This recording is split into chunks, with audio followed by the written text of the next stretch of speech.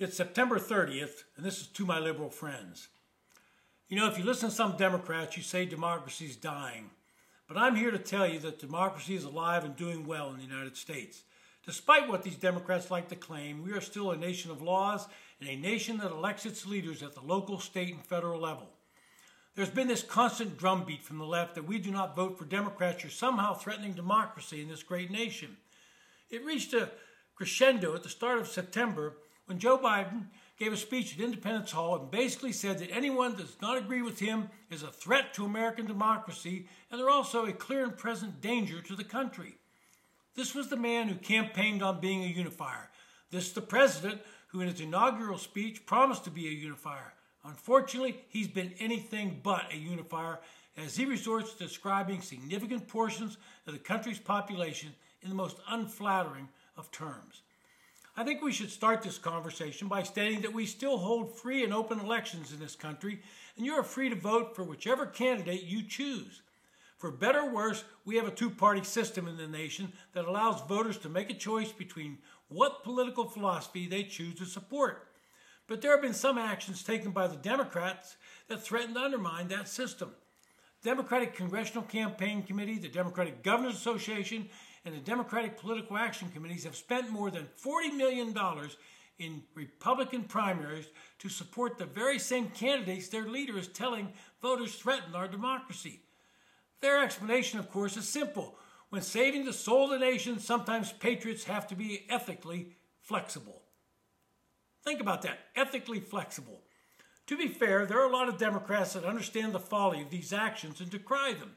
Some of the most respected members of the Democratic Party who hold themselves to a higher standard disagree with a cynical approach to winning.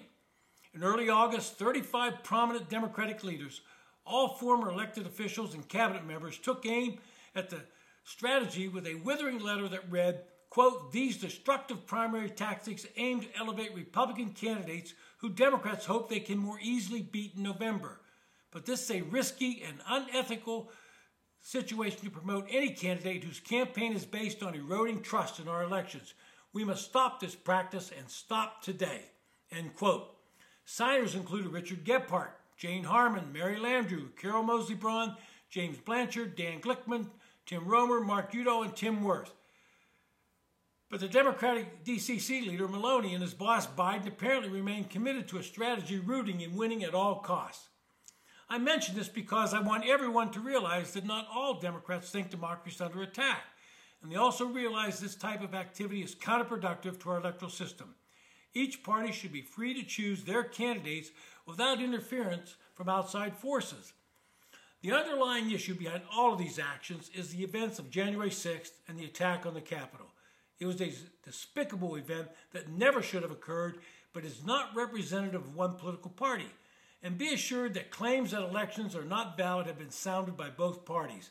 I happen to believe that the 2020 election was a legitimate election, and arguments otherwise at this point are self-defeating. But contrary to what the media would have you believe, Republicans who question this past elections are hardly unique. Democratic leaders ranging from Bill and Hillary Clinton to Jimmy Carter, Jamie Raskin, and Karine Jean-Pierre, the current White House press secretary, along with a raft of congressional Democrats, have variously questioned the outcomes of some elections in 2000, 2004, or 2016 when they found themselves on the losing side. There's another aspect of this discussion that has to be mentioned. There seems to be some belief among liberals and Democrats that if you're a certain race, gender, or ethnicity, you have to vote with one party. If you dare to differ from them, somehow you're betraying your race, gender, or ethnicity. We all remember Joe Biden during the campaign saying to an African-American audience that, quote, "If you don't vote for me, you're not black," end quote. On The View, a liberal show airing on ABC, one of the co-hosts, Sunny Hostin, made a comment along these lines.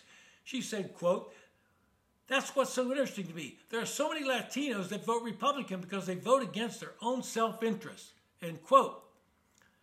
What is she talking about?